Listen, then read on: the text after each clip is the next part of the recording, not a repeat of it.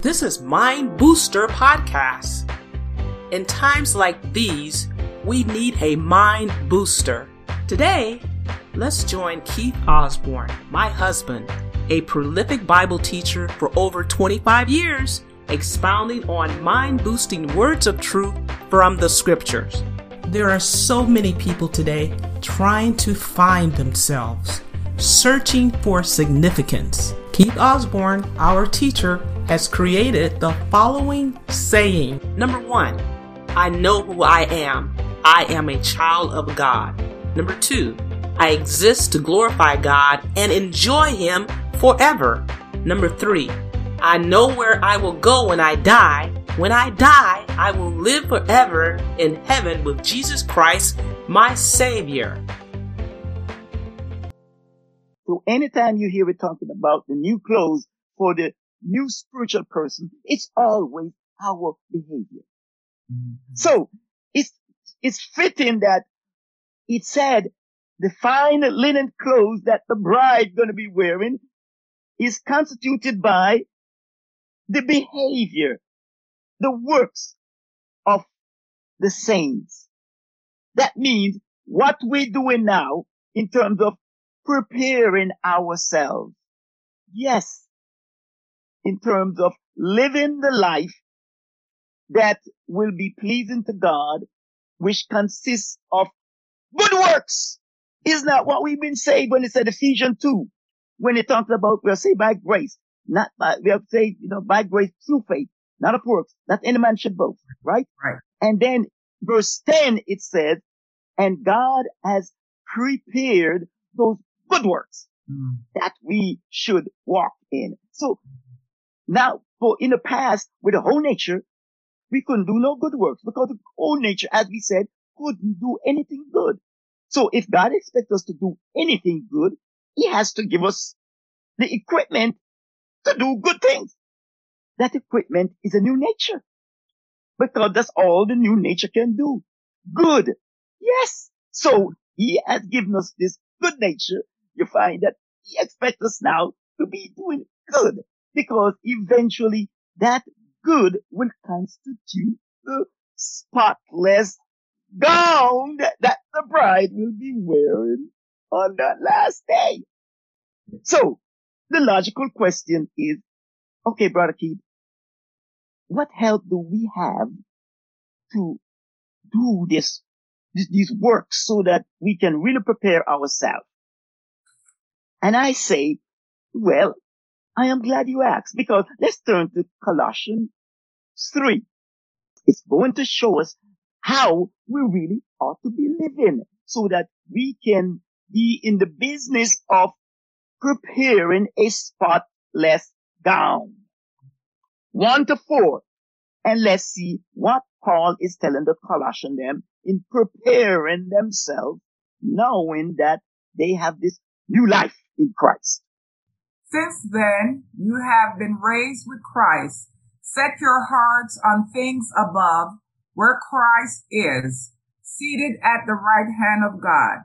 Set your minds on things above, not on earthly things. For you died, and your life is now hidden with Christ in God. Remember when we went through the whole stuff in terms of how the new nature came about? And we said, Jesus' death is our death. Yes. Jesus' burial is our burial. Jesus' resurrection is our resurrection. Right. Which means He has been risen to a new phase of life. And God doesn't prevent us from making stuff up to help us to remember that since we have risen with Christ, which means we are in a new domain of living, He said, I need you to start reaching out now and pull from that new source in how you live here on earth. In other words, remember I always use the expression, living for another world in this world. You hear the expression? Yes. Living for another world. What other world? The same one that he's talking about. Christ has risen. And remember, Ephesians also told us that when we were saved, we were risen and elevated in high places with Jesus Christ. You say, Brother Keith, I'm still on the earth. I know. We're not talking about no physical thing. We're talking about all spiritual things. Where God said it happens. It has nothing to do with feeling. It has nothing to do with what you see. It all has to do with what God said it happened. And that's what happened behind the scene. All spiritual, no noise, no big stuff going on. God just said, this is what happened in the invisible. So he's saying that's where Jesus Christ is seated. You notice he using this term, seated at, in the place of honor, the right hand of God, right hand. And all in time, Bible talk about God at the right hand or anyone at the right hand is the place of honor. Yeah. So in other words, Jesus had done his great work for us, and consequently his Father elevated him, promoted him, and placed him in a place of honor. It means that we have someone in high places. Our big brother is in high places. Correct. And he had done a marvelous work in changing our address. So now he wants us to reach up and begin to pull the power that's been made available for us, reach up where he is seated, pull it down on earth with the help of the Holy Spirit, and begin to live lives that reflect heaven's value. Because if we do that, we will continue to purify the new gown that we're going to be wearing to the wedding at the end of time. Do you understand what I'm saying here? Yes. You all should be able to understand because you all have the Holy Spirit in you.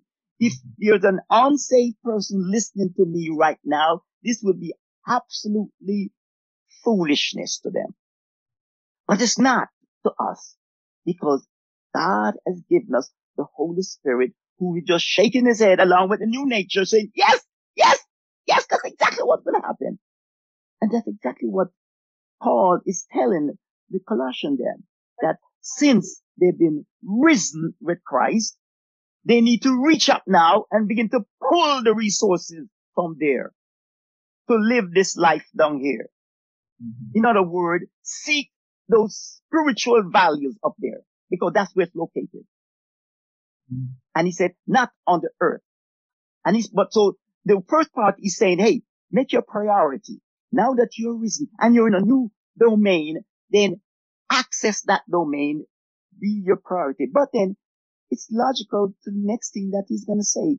Because first he said, strive for that. That's the first thing he said. Set your heart on it, strive for that. But then the next thing he said is, set your mind on it. Because the question is, how do I do that? Paul said, well, I'm not going to tell you to do something that you're already not doing. That is, set your mind on it. That's the way we do it. And I like the King James Version said, set your affection on things above. Now, isn't that what we chase after? What we love, right? He's just saying, hey, I know you love a lot of things on earth, things that you shouldn't love. Like he said, don't love money. Don't love things. Because you see, whatever you love, you try to make it number one in your life. You try to make it what regulates your life. So he said, I want you to set your affection, that is your love, and the things of God. Because first it was on things on the earth. He said, no, I need you to relegate this now to heaven. Because you have your big brother there in the place of honor who can really, we can do some name dropping up there and said, I got my big brother and he can, get some stuff for me. He can help me out. So he said, put it up there now so that your heart and priority will be set on godly things.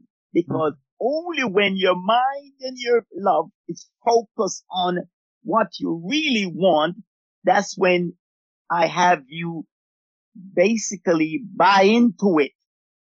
Because then you'll be living kind. You'll be living joyous. You'll be rejoicing. You'll be compassionate. You'll be all these things because these are the new values you're pulling down from up there. And then he reminds us of something going down. He gave us 3 reasons for why we should be disciplining ourselves for these values. What are those 3 reasons he gave us? Number 1, look back at Colossians 3, 1-4. He gave us 3 reasons after he told us, set our mind or set our affection. He gave us 3 reasons. For you are dead and your life is hid with Christ in God. Okay. You see, that's how we read it. And then it's all rolled into one. Died to sin. You have died to sin, which means, and I like the TLB said it really well. Look at the TLB. I love the way the TLB said it because we understand it better this way. We have died to sin. That is the old nature, been killed, but haven't disappeared. But we have died to it, which means we no longer have the same relationship to it. You should have as little desire for this world as a dead person does. No, it not make sense. The dead person, after he died, you have no use to us here. He has no use to this world either. And he has no desire because he dead. He said, we similarly, having died to sin, should have little desires like a dead man for this world, which means that we should all be locked up with what's happening in the higher places up in heaven, in pulling those values. That's the first one he said. We have died to this world and we should have just as the same desires as a dead man has for the world, which basically should be none. And what's the next reason he gives? It says your real life is in heaven with Christ and God. Your real life. People looking at you now, we know that 2 Corinthians 5:17 said, any person in Christ is a new creation. Old thing pass away. The sad thing about it in terms of we still living here, people, including you, don't really see this new creation because it's not a visible thing for you to see. It's all invisible. But guess what? You know it because God has revealed it to you in the scripture and you believe it because the Holy Spirit is inside you to say, yes, this is what God has given us. But the natural man cannot receive anything from God because he's dead. So the natural man does even recognize it. Don't you understand what you're talking about? So yes, our life is hidden with Christ. Yes, our real life. Because remember, his death was our death. His burial was our burial.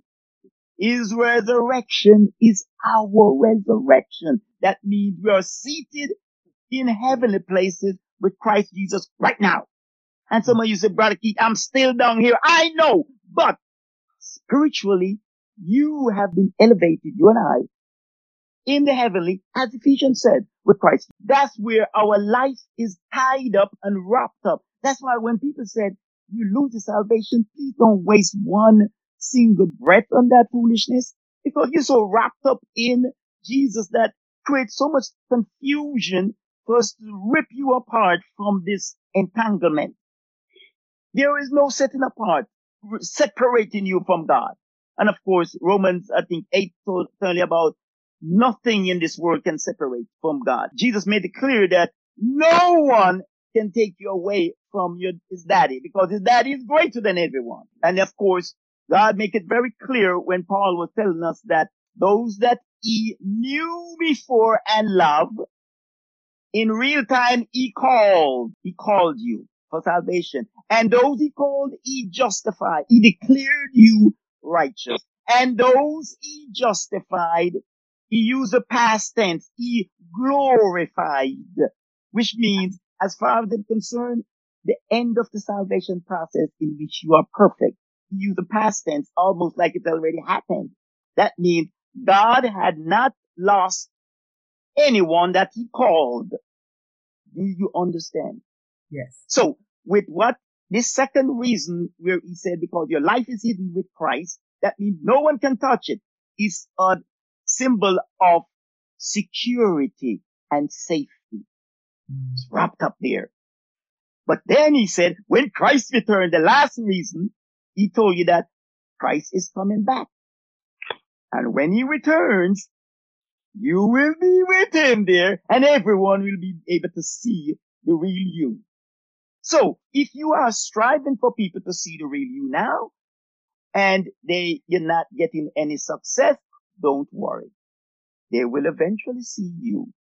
Just keep living the way God wants you to live. Mm-hmm. Because now the only person you're living to please is God. Mm-hmm. No other person. The only opinion that matters is God.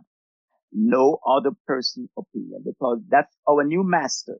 Because I need to remind you, when you accept Christ, and people tend to forget this, Romans 9, I think Romans 9 and 10, or Romans 10, 9 and 10, where it said, if you confess with your mouth that Jesus is Lord, oh, by the way, that Lord means Jesus is God. Yeah. Then he tells you the rest of, where you believe in your heart, but the confession that you make, that Jesus is God. That means your own new master now that you live to please is Jesus. This concludes today's Mind Booster Podcast episode on spiritual discipline.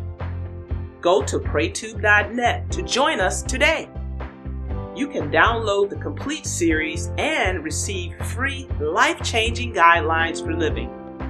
A successful Christian recognizes that we are on a battleship, not a love boat. God bless you.